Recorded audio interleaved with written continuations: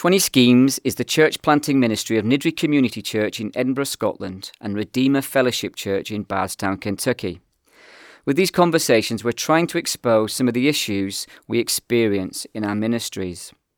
We hope that with honest and frank conversations, we can begin to open up on some of the hard realities of church planting and revitalisation in schemes and council estates around the UK. In fact, even around the world. In this spirit, these conversations will be published completely uncut. I'm Mez McConnell, and this is the 20 Schemes podcast. Ian Williamson. Mez McConnell. New Life Middlesbrough. Niddrie Community Church. So, tell me, how were you beaten by a guy with a monocle on a game show? It wasn't just a game show, it was Blind Date. It was a dating show, don't forget. Silla. See, this will... Everybody under 40 is now thinking, what? Yeah. Blind Date. Tell us about a blind date. Blind Date was... You weren't expecting this one, were you? I wasn't, no. It was a popular Saturday evening show, which involved Cilla Black. An old version of Take Me Out, right? An old version of Take Me Out, yeah. Cilla Black was... A lot of laughs. Yeah, the nation's sweetheart. She was awful in real life. Was she? She proper blanked me in the lift, yeah. She had lipstick all over her teeth as well, which I'll never forget. You don't hear that in the obituary. This is the sort of stuff you get. You don't get these on whatever you call these things. What are these things called? Poddy things? Podcast. You don't get these on other podcasts. We bring you the real inside scoop. Yeah, the inside scoop. Lippy Gob. Yeah, Lippy Gob, yeah. So I went on a dating show and there was 3 of us, 2 normal blokes and a geek, and the geek won.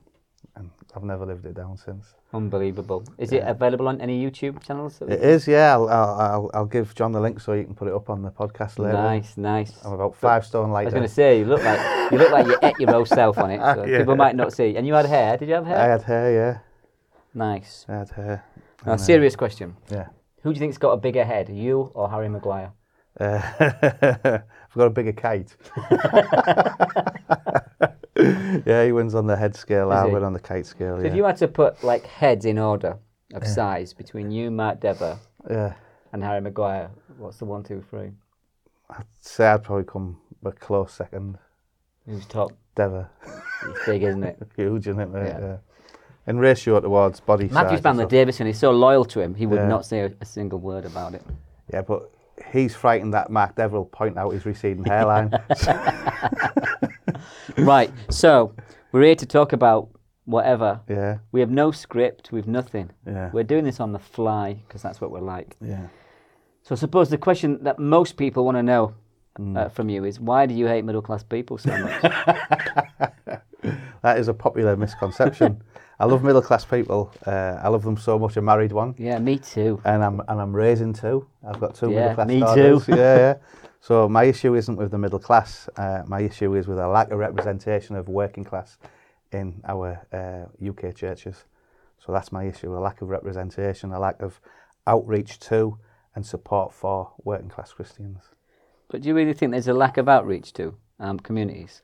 Because there's lots of stuff going on in our communities, right? Flipping school clubs and parachurch stuff. There's nothing gospel though, is there? There's lots of stuff happening in council estates. They bus people in for a day or a night. Often we'll see a watered down gospel and then they nap off again. My experience is I see people on council estates hit by either parachurch organisations or churches where they'll do an outreach night and people will make a profession of faith and then they'll leave them there on that estate without any discipleship, without any good teaching, and more often than not, in my context, without even hearing the full gospel. So often what I find is people hear that Jesus is a saviour, but very rarely hear that he's a Lord. And we've got lots of people who come looking for a fairy godmother. A bit like myself, when I was saved, I thought Jesus was a fairy godmother who would come and remove my problems. And it was a long time before I realised that my main problem was sin and that I needed rescuing from sin and myself rather than the environment that I was living in. So you were a bouncer when you were converted, right? Yeah, that's right, yeah. Flipping, snorting half of Colombia. Yeah. And so, you know, you're a big lad, right? Mm. So, quite intimidating if you wanted to be. So, how did, you cope in churches when you were first converted then? Were you in a council estate church? Were you in a middle-class church? I mean, what was the crack? The church building was on a council estate, but the Right. church was middle class. Huh. So I'd attended that church as a child. When my mum was a single mum, she came to faith, and I went, and there was a couple of us off the estate. The youth group was predominantly middle class, the elders and deacons' children doing well at school, and if a window got broke, then the finger would be pointed at us off the estate, and there was a clear distinction between the estate kids and the middle class kids, and a lot of the kids that I was knocking around with were up to no good and having a sneaky little fag and stuff, and I thought, I can just hang around with my mates and do sin properly. I'm not going to mess about and do it half-heartedly. So the church didn't really know how to deal with us, but also I was attracted to sin, so I'm not going to blame the church for me going off and having a life of madness, because I don't think they helped. I don't think they presented the gospel well, and I don't think the church represented what church should be. But I chose to follow my mates into started taking drugs about 14, and I was attracted to party lifestyle. I wanted to fit in, so I didn't come from the council estate. That I'd moved around from a few council estates when I was first brought up. We lived on a nice estate in the country, a nice private house, private estate. My dad had a good job, and then my mum and dad split up, and I ended up on a council estate. So from day one, I was a target, because I dressed different, I spoke different, I had a woolly back accent, and I was a target for bullies. So I spent a lot of my life hiding from bullies, and then as I grew in size, I started to throw my weight about a bit and try and impress people, and I just masked my fears and my pain with drugs and drink and looking for excitement with women. And So you're telling us you were a secret posh boy? Is that what you're telling me? I was a secret posh boy, yeah. Well, I wasn't. My dad was working class, but he had a good... That's what all posh dads say to justify it. No, he was. My dad's proper working class. He's a proper, chav. But but my mum wasn't. My mum come from... she had quite a blessed upbringing. Right. So she probably had quite a few we were probably raised with a few middle class values, to be honest, but on a council estate. My brother's a proper chav, more than I am. I want to get back to the church question in a minute, but middle class values, right? What is middle class and what is working class? What does that mean? Because a lot of guys get they get confused. They see guys around here who've got Beamers in their driveway and flat screen TVs and money in their pocket, and they're like, how's that working class? Yeah. And again, so working class, from when I was growing up, my dad was working class. He was involved in the strikes. He worked in the steel mills from the age of 14. He was dragged up. He was raised in poverty, my dad. My family come from Glasgow. I think it's Drumchapel they were from originally. My granddad left home because at 14 and joined the Merchant Navy during the war because of the violence at home. So my dad's upbringing was horrendous. My granddad's upbringing was horrendous, but they had a work ethic and they had aspirations to earn money. So they wanted to work hard and play hard. My dad, funny, he actually bought his first house because he was had a fight and got pushed through a chip shop window and nearly died and got compensation. So we used that to put that on a deposit for the first house. So that's how we ended up living on a nice estate. Nice. Was compensation money. Actually, most of the money came because I think the hospital left a needle in his leg after they stitched him up. So that's where most of the compensation came. So ordinarily, my family had a leg up into... Literally? Yeah, a leg up into owning that first home. So I think the aspirations when I was growing up, working class, was you'd work hard and you'd move up, you'd join... what did I just say? You'd become like, my dad became like the shop steward of the... what's it called? The unions. Unions, yeah. So he was heavily involved in the unions. The whole families were, and it was who you knew in those days. You could rise up the ranks, earn a few quid. There was a few things on the side that you could do to earn a few more quid as well. So that was working class when I was growing up. I use working class now probably loosely and wrongly because a lot of the people that I'm talking about when I'm talking about working class are people who have probably not worked, third generation unemployed, from the same estates, same background as me, but they've been on benefits.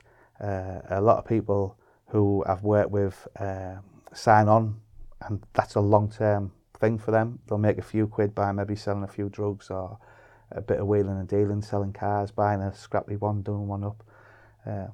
So I think the definitions changed. I think it's not so much how much money you've got. People drive around posh DLA. Everyone knows how to play the system. Everyone's on DLA or a carer, so they don't have to work, but they double the benefits. And so there's lots of people in our area doing that. They're not actually in poverty. Materially, they've got the latest phone and the TV, but I think a lot of it can be aspirationally, can be access. So you have a choice of a family of 4, mum and dad. Do you go and work for minimum wage or on a 0-hour contract, lose all your benefits and struggle, or do you stay on benefits? There's no options, especially in Middlesbrough, very limited. The main employer is probably retail or hospital, and most people from the area, if they work in the hospital, would be unskilled, like porters or cleaners. Or Yeah. So when I think of working class now, so historically, when 80s, right? You think of the miners and the guys in the factories, but they're gone. And so when I think of working class now, I think of cleaners, low-paid manual jobs, because historically, like my families have never owned their houses and stuff like that. So, but someone who owned their house was middle class. That was it. That's how you defined it. You got your own house, and you got a car and all that. You're rich, you're doing well. But now we just sort of, because we've got so many material things. Yeah. Do you think it's blurred class distinctions? Because it's not about money, is it? I think it's mentality. Because most of our lads probably got more disposable income than we've got. Yeah, definitely. Yeah, and especially we have lads coming to us, spending time in our house who, like you say, have more disposable, but they're out every night having takeaways or getting taxis everywhere. So what's the mentality, do you think, difference? It's live for today, isn't it? It's disposable. It's have fun today, worry about... Middle class do that as well, right? Yeah, but they still snort Charlie. They just do it in wine bars instead of working men's clubs. Yeah, but they have pensions as well, don't they? And they have I think they have the same sin, the same desires, but they have a little protection policy, a little insurance policy. So when they get to 50, they don't want to be snorting coke in a wine bar. They can go on. Aye, but our lads have pension policies, don't you think? A few grand shoved under the floorboards and that. Just a different policy, right? Yeah, but I think some of that, some of them do have. Let me ask you another question, right? So, geezer walks into your church. Can you tell, on meeting them, if they're working class or middle class? As soon as I see them, I can see. How? It's funny, we had some Americans over discussing this, and so I've got an assistant who you affectionately call Prince Harry. And Harold. And there's 2 lads who we've met from the football team have come along to the church, and the Americans have said, how did he get involved with the church? And they said, because of me, because I look like them. They said if Nathan was the only minister there, they wouldn't have gone because he looked like posh waffle, and which basically means talks a lot of posh nonsense. And he was quite offended, and he thought, well, they would talk to me more because I'm their age and look similar. I'm almost twice their age. But they could see that I was like them. I look like them. The way ugly lads then. Ugly, big fat, ugly ball lads. The way we carry ourselves, the way we can wear, people could wear the same clothes, but the way you wear it, the way you walk, the way you carry yourself, the way you talk, the faces you pull, it's just, you can see it. And the same for me. I went to St Helens in London with Nathan and another guy called Duncan. And straight after the service, everyone turned and spoke to Nathan and Duncan and avoided me because they thought I was probably going to mug them or something like that. So like attracts like, doesn't it? And you're drawn to people who make you feel comfortable, who are like you. And that's no different from somebody in a suit being attracted to somebody in a suit and somebody in a hoodie being attracted to somebody in a hoodie. I think it's very visual. So come back to my original question then. What's it been like, sort of, spiritually growing up in the majority culture churches? Well, my first experience was as a kid. Like I said, it was awful. I was made to feel like as you went into adulthood. Yeah. So my impression as a kid was bad, and I didn't expect to. I thought it was because I was a kid, and then one of the estate kids that I got treated differently. So when I was going in as an adult, I thought it would be different, but it was just the same, and that's what shocked me, because if you've got naughty kids or kids who behave a bit different, but like you say, I went into church and I'm like 20 stone, skinhead. In my head, I'm speaking really gently to somebody. In reality, I'm sounding like I want to kill them. So there's a cultural class I can be intimidating. Why do we look angry? Because we're not angry, are we? No. I just say to the girls, I'm just concentrating. Yeah. But she says, but they say, phase. you always look angry all the time. Yeah. Why is that? Yeah. I don't know. It's just, I don't know if it's years of being angry, and now we're Christians, we're not. We've just, our faces stuck that way. I don't know. In Middlesbrough, everyone looks angry. Like in the shops, like you were in a hotel, weren't you? And you asked for a menu. Like, what do you want a menu for? The food's over there. That woman. I laughed. I found that hilarious. Yeah, well, that's customer service. She wasn't being rude. Do you know what I mean? Anybody else would have thought, flipping heck, she's kicking off. But that was just there being helpful. I remember when I took the girls abroad once to Disney World years ago, and they were kids, and they were like, Dad, why is everybody being so nice? I said, because not everywhere's like Scotland, love. Yeah. Well, it isn't. And we have to forget, because we've got a lot of Indigenous people. So here it is. So I went into a church where everyone would say nice things. You have to come round for your tea. You'll have to come round for a meal. I'll give you a ring. And they said all right? the nice. Yeah, out the backsides. They're saying all the nice things and make you feel good, but after 6 weeks, you're thinking, where's that phone call? Give me a ring, we'll catch up, and then you're ringing, and they never find time for you. So I found, initially, everyone's really polite and excited to see you, yet over time, you still haven't built any relationship. You know, one of the things it took me as a young Christian, and even now, to sometimes I forget, and I've been a Christian 20 years, one of the big things that took me a long time to understand was this thing of, why are they lying to me? Yeah. Do you know what I mean? Yeah. Come round means don't come round. Yeah. I'll call you means I am never calling you Yeah. in my entire existence. And if you ask them a question and they don't give you a direct answer, and we're much more black and white, right? Yeah. You're going to come round, right? That's what you do. I went and met some people in London, and met them for a coffee, and I had another meeting in 2 hours' time. And this middle-class guy said to me, anyway, Ian, I know you're busy, I'll let you go. I went, nah, I'll have another coffee if you're getting them in. So he got me another coffee, and I'm with Nathan, Prince Harry, and he's like looking. And he went, anyway, Ian, I'll let you go. I'll get the coffees in. And I sat there, and Nathan was like, he wants to go. I said, I know he does. And I won't let him go till he says, I've got to go. Did he say, I've got to go? After about an hour, he said, I'm going to have to go. And I went, oh, nice, see you later then. And I just thought that was me being cheeky. I'd been mentored by you for a while, so that came out, I think. But that is a very stark difference. I think one of the problems middle-class churches can't communicate with our guys is this. I really do, is this. Yeah. It's the way that whole culture operates and talks. Yeah. And how our culture operates and talks. Yeah. So for me, how we might speak, middle-class people would find rude, but it makes me feel relaxed because I know where I stand. Whereas with middle-class people, I struggle to know where I stand with middle-class people, because I'm always thinking, so when they say, help yourself, means like, don't take any, they're mine. And we're like, 30, for some reason, middle-class people put like 30 biscuits on the plate and are shocked when 30 biscuits get ate. If you only want 10 biscuits to be ate, just put 10 biscuits out. So that's what I find strange. But if somebody said, do you want one? Like, hands off, fatty. Do you know what I mean? I'm cool with that, because what I'd hate is to overstay my welcome. But when people say, take as long as you want, and they're yawning. By the way, I know you've got to go. You've got a train soon. Yeah. Don't worry, I'll get the next one. Yeah. So that communication thing is a massive one, really, for I think conflict and confusion. And feeling that you're being lied to. I'd much rather have somebody be straight with me. You can be honest without being rude. And I think some people find us rude because we're honest. Sometimes we are rude, but we don't mean to be.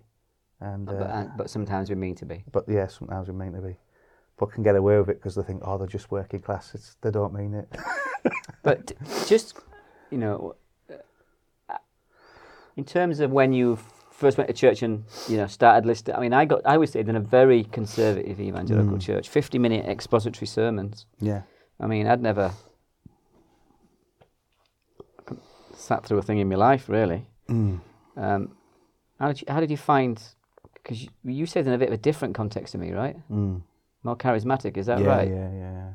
So how did you find the culture of church itself? Because for me, it was so alien. It was just the weirdest thing ever.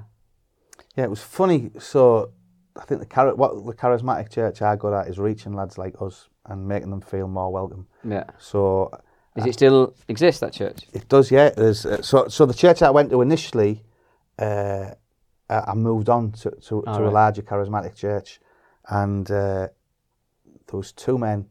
I thought I needed a rehab. They met with me, chatted with me, and they said, "Look, I don't think you need rehab. We'll find you a flat, and we'll support you." So they got me a flat about 20 miles from where I used to live, and they'd meet with me in the morning and pray with me and do a Bible study with me, and they'd meet me up on an evening. So I knew even if I was tempted to go and get off my face, I knew the next morning they'd be waking me up at 6 to pray. So it kind of put me off. And although if I was tempted on betraying God, I couldn't be bothered with getting woke up at 6 o'clock in the morning. So I didn't always not sin because it wasn't in my heart. Yeah. It was because there was accountability to be had. They loved me, they served me, they helped me. But even so, it was still alien. Everyone happy. I'd go in, how are we doing here? Oh, crap, you won't believe how I feel. I said this, I did that, and they'd be like, they didn't want to know how I was doing. They were being polite. And then I started telling them how I was doing. They'd freak out, thought I needed deliverance or a psychiatrist or something like that. A lot of people would say to me, "You're too honest." They'd ask me a question and I'd be open and honest about pornography or something that I was struggling with like that, and men would run a mile. And I spoke to a pastor. I said, "Why do you think that is?" And he said, "Well, half the church is probably struggling with pornography, but no one's sharing that. No one's looking for discipleship." That I knew I was a sinner. I knew I was a scumbag. I knew the way I was living my life was destroying me, and I wanted someone to help me and guide me. And I could not find anyone to disciple me for a good 2 or 3 years. I had two men alongside me when they moved on to have different roles, and I moved town. I had no one, and I must have struggled for about 4 years before I found a good church where both me and my wife were getting solid discipleship. Yeah, I mean, I remember the church I was converted in. Great church, good people, but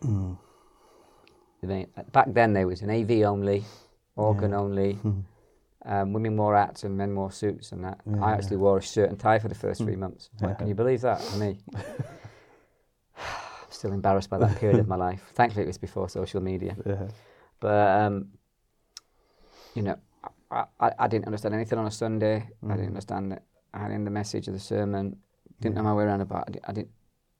I knew Jack. And the only thing that saved me was an older guy, a guy called Mark Trafford, actually, who took me. I went to his house every week without fail. He went through the Bible together. Massive list of questions I had for him. Huge.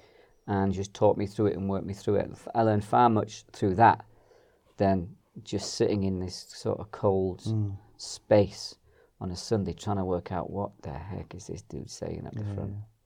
So, well, again, and do you know what? There's an issue with churches in the country, but specifically in Teesside, where I think that there's quite a few working class men from drug and addiction backgrounds and violent backgrounds who have come to faith. And when they've gone to church, they haven't found that discipleship. And men like us aren't a fan of authority anyway, are we? So don't know what you mean. So if we're not getting that, and we're getting the wrong authority where people aren't speaking into our lives wisely, what we found in Teesside is quite a lot of Ireland's people who've become Christian haven't found the right teaching or the right discipleship in the churches and end up doing stuff on their own. So I was part of a group of men who loved Jesus, loved one another, loved evangelism, loved discipleship, but we didn't have any training. There was no Bible schools, and a lot of the churches weren't teaching good theology. So there's like dozens of men that I can think of who love Jesus, who are following him, who are evangelizing, but just haven't got that training. And the churches are geared up for this kind of polite middle class Christianity, and not equipped to deal. They are either through lack of knowledge or lack of desire to actually sit down with somebody and help explain how the Bible applies to your life, to your addictions, to your struggles, to your temper and things like that. So, talking about just training and stuff, because we both had various levels of training.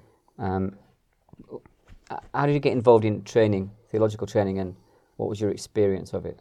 That's right. In the area where I come from, if you've been involved in drugs or violence, pretty quickly when you get saved, you're shoved up the front to share your testimony. Yeah. And I became a bit of a trophy boy. And what do you think of that? I think that's a really. I don't like to let my guys do it for the first year that they're saved. I don't encourage it. Full stop. Just because of the area that I'm in, I don't think it's helpful. If somebody from my church visited another part of the country, then fair enough. But at the moment, no one shares testimonies in our church. We'll do it in house group and one-to-one. But there's an exploitation in Teesside of people who were shoved up preaching the testimony for 6 months and then falling back into drugs, going back to jail. It's just exploitative. And people aren't encouraged to preach. So they'll be encouraged to share the testimony, and then they'll get the posh dude up to talk about the Bible. So that was what I was doing. And then I quickly went from sharing my testimony to then preaching with no training. I wasn't taught how to exegete the Bible. So what were you preaching then? I was reading the passage and telling people what I thought it meant and what God had spoken. In a church? In a church, yeah. What nut job let you get away with that? About 15 churches in Middlesbrough, unbelievably. And nationally, I was going places nationally, preaching. And you thought you were smashing it? Until I read a passage about heresy. And then, as I'm preaching, I thought, how do I know I'm not a heretic? What's the first passage you ever preached on? I think it was Ephesians. I guarantee you were a heretic. Yeah, no, I was. It was on how Ephesians 3, funnily enough. Right. Is it verse 14 onwards about how wide, how deep is the love of God? And I totally preached that out of context. And it was an emotional... you cried, didn't you? I cried, yeah. I preached it with passion, but with absolutely no context or accuracy. Nobody gave you feedback? Told me it was wonderful. Every time I preached, people told me it was wonderful because they were either entertained or because I was a decent speaker. I wasn't a very good preacher because I taught nonsense, but I was passionate and excited and encouraging. I was more of a motivational speaker than a preacher, to be honest. It's probably true for lots of guys in pulpits today. And when I finished preaching, I had this conviction that, you know what, how do I know what I'm preaching is true? There's a consequence for me getting up here and being a heretic. So I sought out some teaching, and the only reason I joined, I'd never heard of Reformed theology before. I didn't have a clue about Calvin or the Reformation or anything. But I ended up on an FIEC-sponsored training course in Yorkshire, the Christian Ministry training course. The only reason I took it was because it was local and it was cheap. And the other reason, God's providence. Amen, brother. Amen. So I quickly went on this training course, which was attended by professionals. They were all working or full-time students. A couple of guys like Oxford. If you went to Durham Uni, you were seen as thick on this course. I was stood out like. To be fair, you are pretty thick if you go to Durham Uni. And I really, really struggled, but I got a good foundation, and I learnt what exegesis is, and that helped me on my way. Not be a heretic. Not to be. See, my first sermon, can you believe this? Was at I'd been saved about a year. It was at Bible College, and they made me preach Revelation, chapter 3. Yeah. I had to wear a suit, and I must have lost about 3 stone in sweat up the front. Yeah. Absolutely bottle crashed it. First time I led a service, I went to this big church. Must have been 200 or 300 people there, and I never led a service before. Yeah. So I thought, right, I'll just find this up. There was an old hymn book, hymns of praise, something old, and I'm like, I'll just pick loads of old hymns and that because they'll all know that. So I picked all these hymns, got to the front. I'm like, right, let's crack out some hymns and that. Some of you look like you were born when these were first written, right? Oh, nothing, right? Just everyone just looking at me. Yeah. And then this guy cranks out this tune on a piano, this first one, and nobody knew it. And I died on my backside in front of about 300 people, and no one helped me. Yeah. And I just stood there. I'm like, anybody got any favourites they'd like to sing? At the end, right, when it was over, I died. At the end, when it was over, no one made any eye contact with me. Yeah. They knew I died, so, it was awful, mate. Absolutely died on my feet. That's what I'm like every week leading the service. So I've got an aversion to leading after that. Oh, I hate it. It's funny, I don't like preaching till I start preaching. I'm terrified of it. I just don't like being at the front. Yeah, I'm, as believe it or not, quite introverted. I'm like being on my own, and Yeah. so getting up, the thought of preaching makes me feel sick. And then I can't even think about it till I'm preaching. So preaching style then, because early days, Yeah. I was like taught to preach a certain way. Very methodical, and this, and 3 points, and a structure, and logic, and the usual stuff you hear up and down the country. It was really, I was a minority guy in a majority middle class cultural setting, being taught their ways, being taught by these guys, and forcing to have to adapt to that. Did you experience that?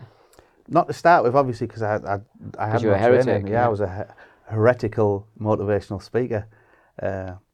But after I trained, I soon assimilated to the guys I was trained with, I was being taught with. To be fair, one of the lecturers had said to me, look, take the skills that we're teaching you away, but don't lose your personality. And I didn't realise what he meant until... I was told the opposite. Yeah. Strange, isn't it? Funny, isn't it? Where this guy could see what I had naturally was beneficial to my preaching. I just needed to understand how to preach and to keep that. I was told, don't use colloquialism, don't use your street slang. Yeah. I mean, some of it is probably pretty helpful. Yeah. Don't swear in the pulpit. That's obviously quite a helpful one. Yeah, so I think the first few years, looking back now, I'm like, must have been pretty rigid. Yeah. Well, I started dressing differently, started preaching from a Bible that I wouldn't. Did you wear pink trousers? Green flares.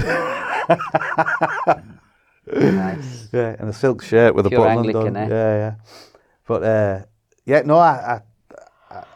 I really assimilated to the culture I was taught to, and lost my wife even. My wife, who'd been to church a lot longer than I had, one day had said, I don't have a clue what you were talking about, and why have you started wearing brown jackets and brown ties? You look like a freak.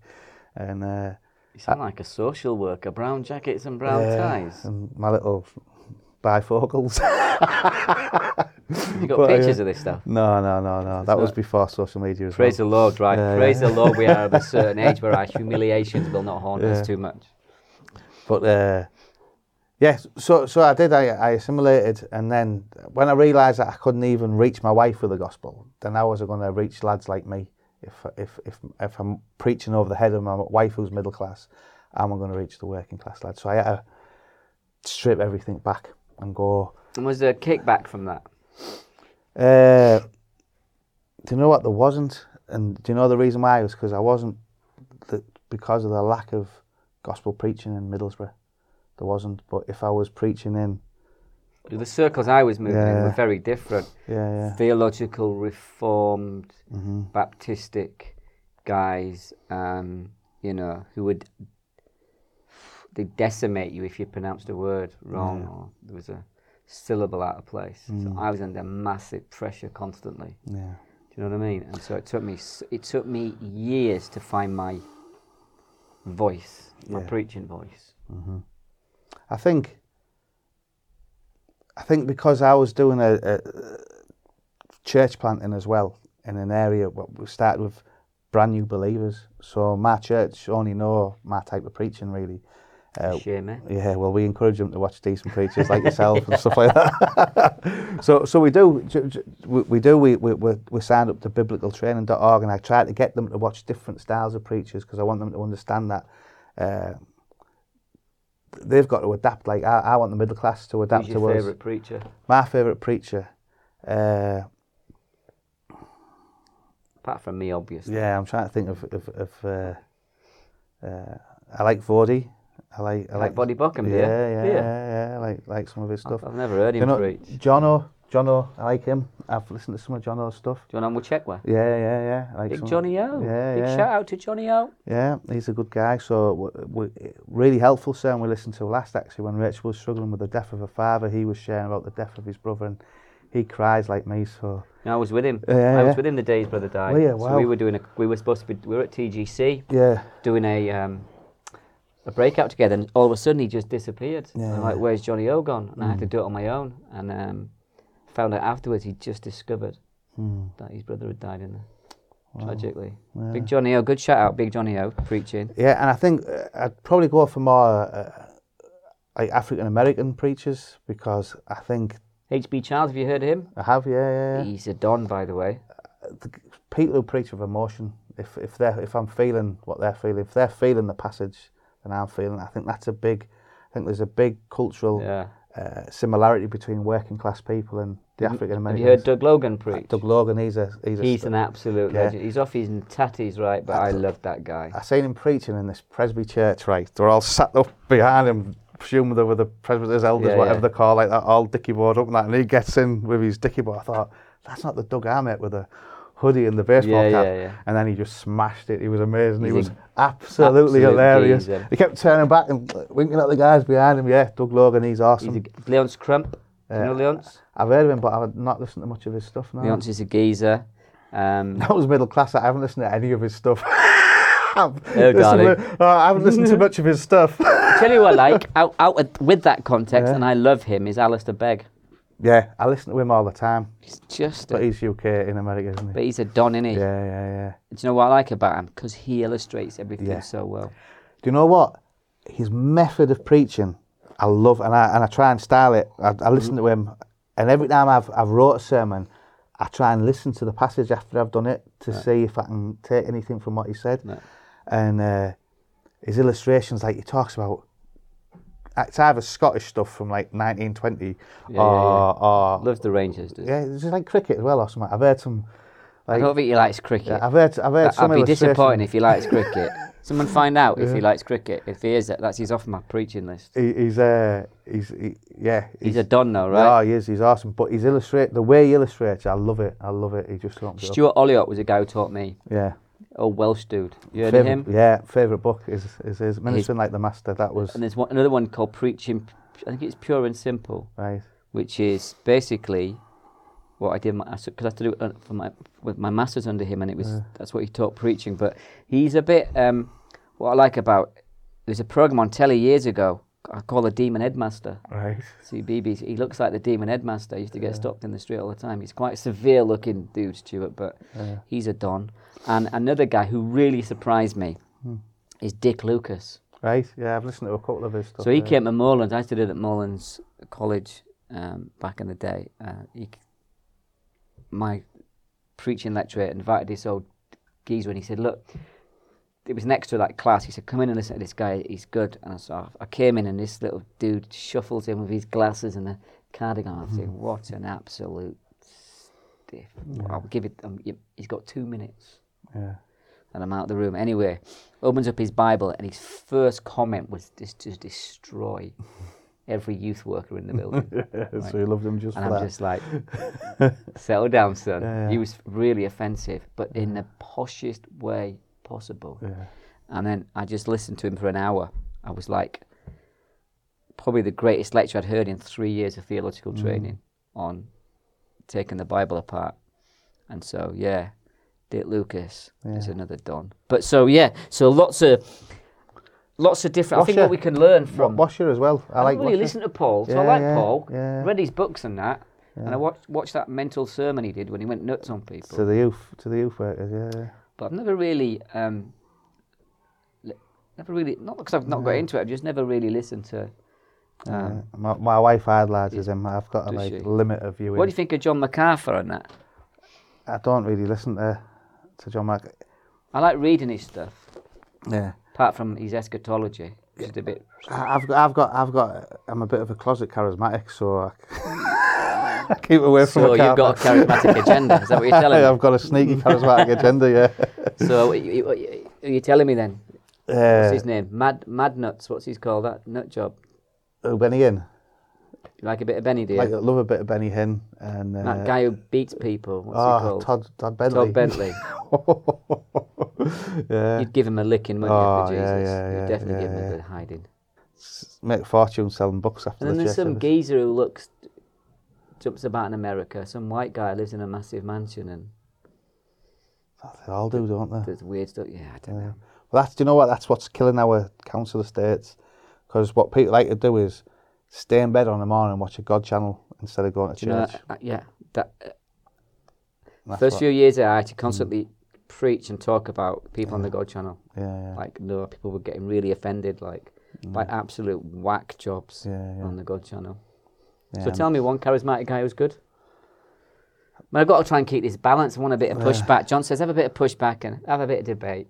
You know, tell me one. John Piper, is he charismatic? Do you like John Piper? Yeah, I do. To be honest, I do. He's probably more charismatic than I thought he was. When I was charismatic, he was probably very, very reformed and conservative. Yeah. But I'd say he's probably the most charismatic. Grudem's kind of, I'd say he's like a safe charismatic. I've never heard him preach. Yeah. He's balanced, is what I like. He probably wouldn't say he's charismatic, but he's open, he's balanced, he gives a good... Because I've got Pentecostal background, you see, I've come from, and I kind of swung... So I better keep an eye on you, is what you're telling me, I right? swung the other way, and I'm hopefully somewhere in the middle now. I think you're coming over to the dark side. Come on, son. I'm going to swim in these waters. But the funny thing is, if you were in my church, you'd think I was a cessationist. Yeah, if you're in my church, you think I was charismatic. No. If you come along to the church service would seem as if, you know, the way I preach, the way we worship and stuff like that. Why? Because if the Holy Spirit's going to move, he doesn't need any prompting from me, does he? So I just preach the gospel and see what the Lord does. And as far as I'm concerned, the most important thing I want to see the Holy Spirit do is open these people's hearts to the gospel so that they're saved and that they're growing in love and knowledge of him. And if there's any signs and wonders and miracles to be had, then I think the greatest miracle that I'm looking for is salvation and to see revival in the town. And anything else would be a bonus. And there's a massive focus in Teesside on signs and wonders. So for me, it's something that I just avoid because it just avoids confusion between. Then I'd have to start comparing other Christians who I know in other churches. And we've had a few guys come to Niddrie over the years trying to bring their nonsense with them. Yeah. So, well, I've had a few people. Personally, I'm not a cessationist, but you know, we don't. Yeah. But I think out of 6 elders, 3 are cessationists and 3 are not. Yeah. I pray for healing for friends and family daily. I expect miracles, and I trust that God does what he does for a reason. And how have we got here from wherever we've got? I don't know, it was just like the waffle, don't we? At the start, I was worried. I was like, no script, what we're going to talk about. But we're never stuck how long have we been now? It's about 50 minutes, isn't it? 45 minutes. So what we're going to do is, let's just call it to an end there. I've been prompted by the Spirit supernaturally to miraculously bring this one to a close. Yeah. That's another thing us working class don't do, is actually finish any of our...